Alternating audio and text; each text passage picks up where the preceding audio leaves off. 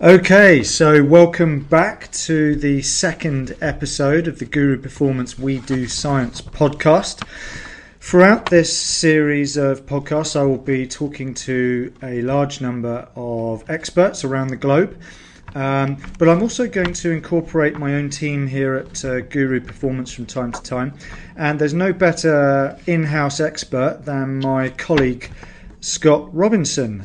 Scott isn't just my colleague at Guru Performance, he's also a doctoral researcher at the University of Birmingham, and you can certainly read more about him at guruperformance.com. So I'm just going to jump straight in, but I just wanted to say welcome, Scott. Hi, Laurent. Hi there. Of course, we know each other quite well. But you've got a lot of expertise in certain areas, and whilst I'm going to get a lot of international and local experts on this podcast, and this is about We Do Science, so I don't want to be sort of having a more commercial chit chat. I wanted to get into the meat of the science, which is what I hope the listeners are after here. There's so much variety out there, so I'm hoping we can contribute to that. But of course, I've got things that I'm sort of a quote unquote expert in, but you have certain areas I think the listeners would really benefit from, and it's not just your current doctoral studies, but also your experience with me at Guru Performance, types of clients we work with, and of course the various athletes and teams that you've been involved with, past and present. So I wanted to sort of delve into some of these areas with you, and the first topic I wanted to discuss is this idea of meal frequency. We frequently hear bounced around by real proper experts do debate, whether or not we should be eating once a day, or, miss out meals, or should we eat 5 times a day, 4 times a day, 3 times a day. And of course, there's fairly compelling arguments given for some of these. And of course, there's also utter sort of garbage and pseudoscience behind some of the others. So let's try and clarify this idea of meal frequency. Does eating, for example, 2 meals versus 6 meals per day have an impact? And my focus really here is on body composition. To a certain extent, performance we can get into, but how does meal frequency affect body composition, Scott? Okay, well, very first and foremost, I'd say that when it comes down to meal frequency, the most important consideration for any client or any athlete that someone's working with would really be their particular preference on how often they like to eat. And that's probably one of the most important factors to consider from the off. So, for example, we don't really want to be providing a diet or providing advice to a client, saying, okay, well, let's have 6 meals a day, and usually they only eat 2, because they may not be able to adhere to that in the long term, which in terms of body composition goals is, of course, we want these achievements in body composition, shall we say, to be over the long term as opposed to the short term. Sure. I guess if we're looking from a metabolism perspective, the well-controlled studies that are out there show that really there isn't much of a difference between consuming 2, 3, 4, 5, 6, 7, 8 could go on meals per day on actual metabolism. Provided that, say, for example, if you give someone 2 meals a day, or you give them 6 meals a day, and these meals are matched in total energy content and also in terms of their macronutrient composition, then the actual energy, or the actual energy expenditure over the day will be pretty much exactly the same. Excuse me, as will the total amount of fat being burned, or as we call it, oxidized. There doesn't really seem to be any studies out there which comprehensively show that eating more frequently actually speeds up metabolism, such as to assist fat loss. Sure. So I guess it's our favourite topic of being in context or not, doesn't it? You've got to consider the client that you're working with. It just may not be practical for that person to eat 8 times a day, but on the other hand, it may be more practical for them to eat 3 times rather than 5 times. But of course, sometimes we're led to believe that, oh my gosh, if I don't have my 5 meals evenly spread throughout the day, suddenly my muscles are going to drop off, or it's just not going to work. So clearly that doesn't appear to be held in the evidence. But also, Scott, and we talked about this before, when we do look at these studies, we're not necessarily being told what kind of study it is, and there is a big difference between a more short-term study that might be looked at as a snapshot within a day, as opposed to a 24-hour study. Do you want to sort of elaborate on that a bit? Yeah, sure. So, I mean, I've just mentioned really the evidence from well-controlled studies. So what I really mean by that is there's some studies out there on meal frequency, and they have really made conclusions based on changes in parameters such as BMI. Now, for example, if a paper advocates the use of 6 meals per day over 3 meals a day because, in a group of 8 to 10 subjects, it reduced their BMI, that doesn't necessarily mean that they've actually lost body fat. Maybe that they have lost body fat, but it may be that they've actually lost lean body mass, so muscle mass. Yeah. Indeed, it could be a combination. It's likely to be a combination of both. So really, we should look at the actual measures that the studies are using. In terms of a snapshot, I certainly think that the studies that look at meal frequency and its effects on metabolism over a period of 24 hours are much more representative of the actual effect on metabolism than our studies that look at the effects of meal frequency over only a short period of time. Sure. Yeah. No, I think that's important. And of course, I know we have a mixture of listeners here who aren't necessarily all, sports scientists or nutritional scientists or even nutritional practitioners. I know there's some sort of uber interested members of the public that follow this podcast, and it's things like, just because it's been published in a paper does not make it a fact. You've still got to learn how to read and interpret a paper, and like you were saying, BMI is just an equation. It's not relevant to actual body fat. So maybe if they showed it through DEXA or Isaac or something, you could maybe trust it more. But of course, people don't, do they? They just take these papers for granted. For sure. Yeah, I mean, particularly popular media that's out there at the moment, they like the kind of trendy catch line that a paper gives without actually delving into the actual methodology and the measures used, which is sure, of course, absolutely essential. Yeah. So I mean, I guess just to sum up that particular question, then the basic summation that we can make is, on the balance of science that we have today, quality science that's been appropriately interpreted, as far as meal frequency is concerned, whilst it can make some difference, it's not really a big issue that most people need to worry about, particularly when it relates to fat loss, right? Yeah, so in terms of fat loss, I certainly wouldn't say it's the holy grail. Yeah. Say the two main considerations, the very first and arguably the most important is creating a negative energy balance. Yeah. That really is the master regulator of fat loss. Agreed, yeah. Second to that is really to look at the macronutrient, so carbohydrate, fat and protein composition of the diet. Sure. Those are certainly the two most important considerations. Yeah.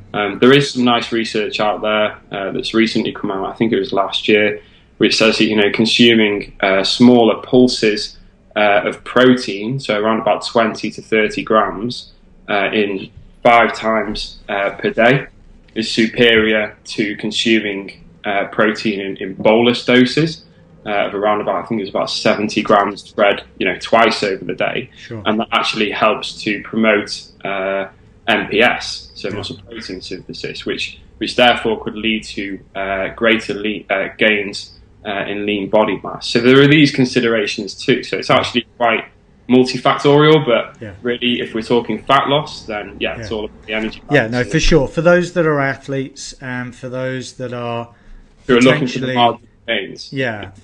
Sort of lean people where gaining mass is a bigger issue, then potentially there could be an issue with meal frequency. But then, of course, that's because we're trying to manipulate the sort of molecular events through things like, stimulating MPS through leucine, etc., etc. But that's for a topic for another day, I think. Yeah, I mean those are considerations for people that are really looking to get those 1 to 2% marginal gains, I would say. Yeah. So for all the craziness that we hear about out there in the magazines and social media, at the end of the day, the take-home message is your daily targets in terms of overall energy intake, getting the macronutrients, high quality macronutrients, getting that stuff right is primary, and then maybe looking at these other factors, which of course everyone gets it the other way around, though, don't they? Of course, So we've sort of touched upon protein a bit, so let's quickly talk about that. It is a topic that will come up on many podcasts, and I've got various researchers and professors lined up to, with very specific expertise in those topics. So we'll leave the complex stuff to them when it comes to protein. But generally speaking, is too much protein dangerous? Are we gonna have serious health problems if we overconsume protein, whatever overconsume means? Well, I certainly don't think we're going to spontaneously combust if we consume too much protein. In short, the answer to the question is really no.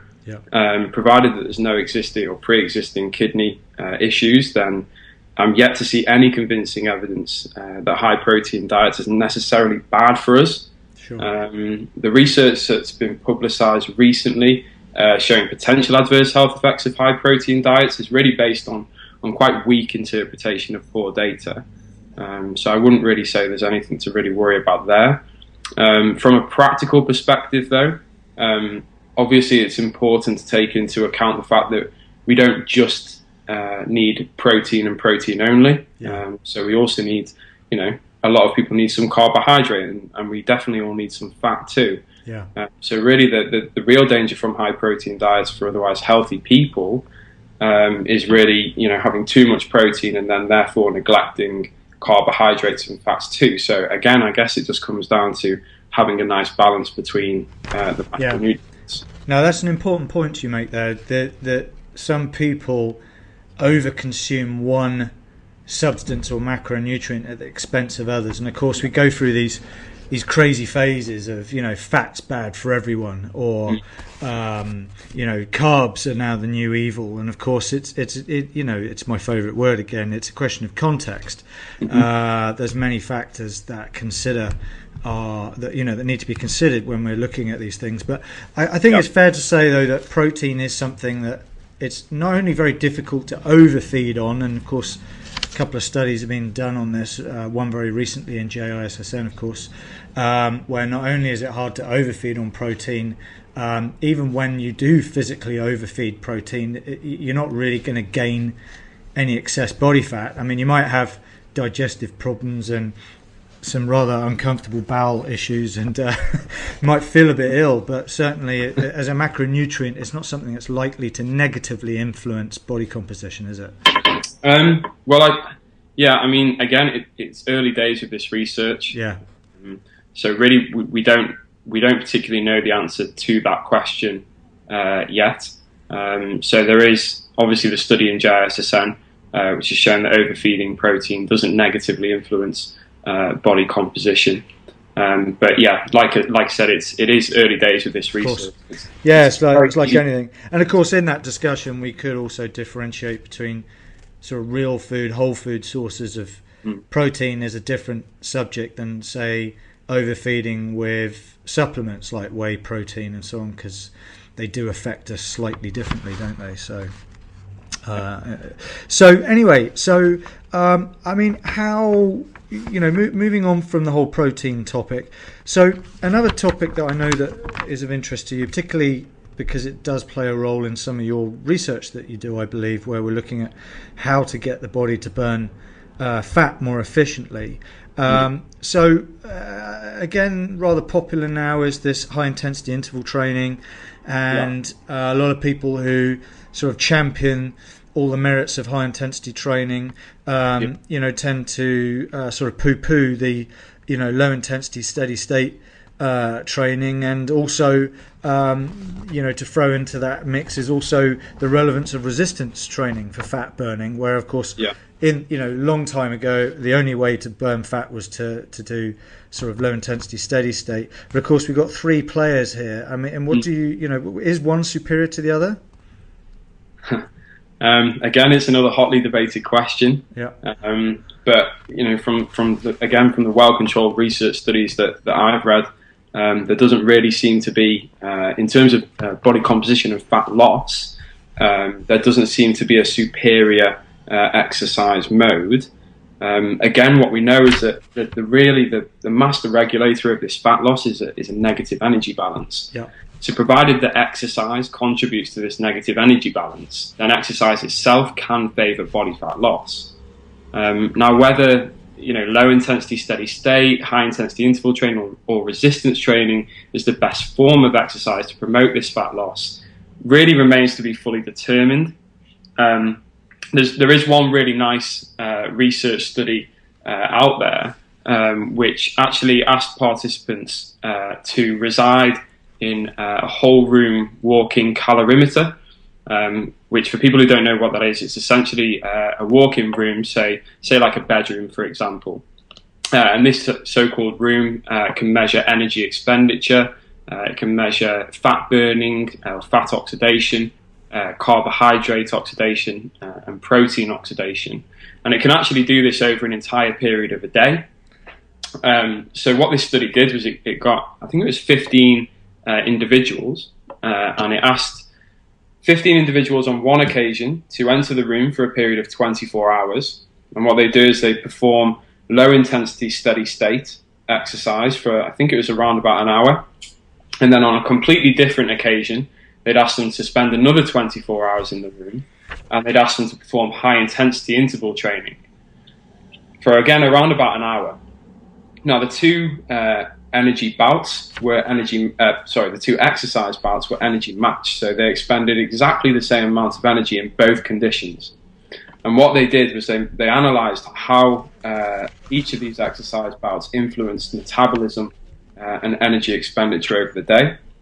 And what they actually found was that on average, around about 3,900 calories were expended in the low intensity condition, whereas in the high intensity condition, it was again around about 3,000. So over a period of 24 hours, there's absolutely no difference.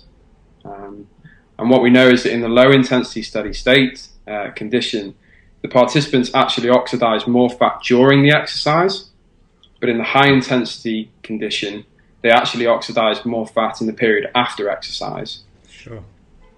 Such that over the entire period of the day, the total amount of fat oxidized was 80 versus 82 grams on average. So very, very similar between conditions. So really, in terms of creating that negative energy balance, again, I'd say it comes down to absolutely to context and also to individual preference. Yeah. It swings and roundabouts, isn't it? I mean, at the end of the day, a lot of people like to sort of champion something because it sounds cool or they just read about it. But at the end of the day, it really boils down to energy balance and then sort of modes of activity that if you like, whatever rows your boat, isn't it? Think about what works for your client. What do they like or dislike? Because it's absolutely pointless getting your client or athlete to do something that they hate doing and less likely to do, because compliance is a big issue in nutrition. You look at studies where they put rats in cages and they've got no choice to run on a treadmill, or they've got no choice to eat something or die, basically. Of course, that brings a certain edge to that study that we can make conclusions if we want to extrapolate that to sort of human beings in the real world. I mean, essentially, you've got to put them in a concentration camp, haven't you? So it's not necessarily relative. So it is very much about context, and I think, as you've clearly pointed out, when we really look at the science behind it, they all have an edge that's worth talking about. Some of them have certain impacts on molecular, events that may improve sort of metabolic changes. Some may be a bit more performance orientated and so on. But at the end of the day, whatever works, right? Yeah, I mean, there's so much that we could talk about here. So there's training adaptation, there's preservation of lean body mass, increasing lean body mass. There's obviously time efficacy. So obviously HIIT training is a very time efficient method of expending calories. Yeah. But then again, what's the point in advising HIIT to someone that absolutely hates it and won't adhere to it in the long term? Completely agree. So really, it's all about that individual preference. Yeah, I think the great thing about high intensity interval training is you get. I certainly over the years had a lot of clients coming in who just complain, look, I haven't got time. I can't go and do an hour's run. I can't whatever. So there's an obvious one there. You've got 20 minutes. You can do HIIT. Some HIIT training will clearly bring about, really quite comparable, benefits to maybe going for a longer run. But then again, the psychological impact of sprinting on a treadmill and, coughing up blood is one experience, whereas going for a lovely run in the countryside is another, and may have additional benefits that goes beyond just the metabolic. It's psychological. It is certainly for me. Yeah. It's the same general theme, really. It is. In terms of my recommendations, it would be a mixture of the three is best. Yeah. Yeah. So I think what we can tell the listeners is, as far as we're aware, there's multiple factors here to consider, and really one isn't necessarily better than the other. I mean, they all have a place. But don't believe it when you hear, HIIT is far better at fat burning than, cardio. Cardio is a waste of time. No, it's not. It's just context. Absolutely not. Yeah. Great stuff. Okay, so we're sort of coming to the end of this podcast. We deliberately don't make these too long. So, how do you feel the importance of understanding biochemistry is to both the understanding of nutritional sort of ideas and concepts, and also the recommending it to people? I mean, how important is understanding biochemistry to that, as far as you're concerned? Yeah, so I mean, it's one of those topics that I remember when Dr. James Morton first started teaching me. I was completely overwhelmed by absolutely everything. But as you get your head into the books and you start learning about this, it actually becomes really interesting, because it really does underpin absolutely everything in nutrition. So any nutritional recommendation that somebody gives, you can always bring that back to the very basics of exercise biochemistry or metabolism. Yeah. So it's certainly important for any practitioner out there to have that basic understanding of how we utilize and metabolize carbohydrates, fats and proteins, etc. One of the good things working in the practical setting is that if for example, if a client comes to me and they ask me about a new supplement or a new dietary regime or something that I may not have heard of, I probably won't go and say, yes, that's fine, or no, that's not fine. I'll likely, if I haven't heard of it, go and say, okay, well, I'll go and do some research. But at that particular time point, when the client's looking for some form of educated response, it's always good to go back to, the very fundamentals of exercise biochemistry and metabolism, and think, okay, well, this is what's been brought to me.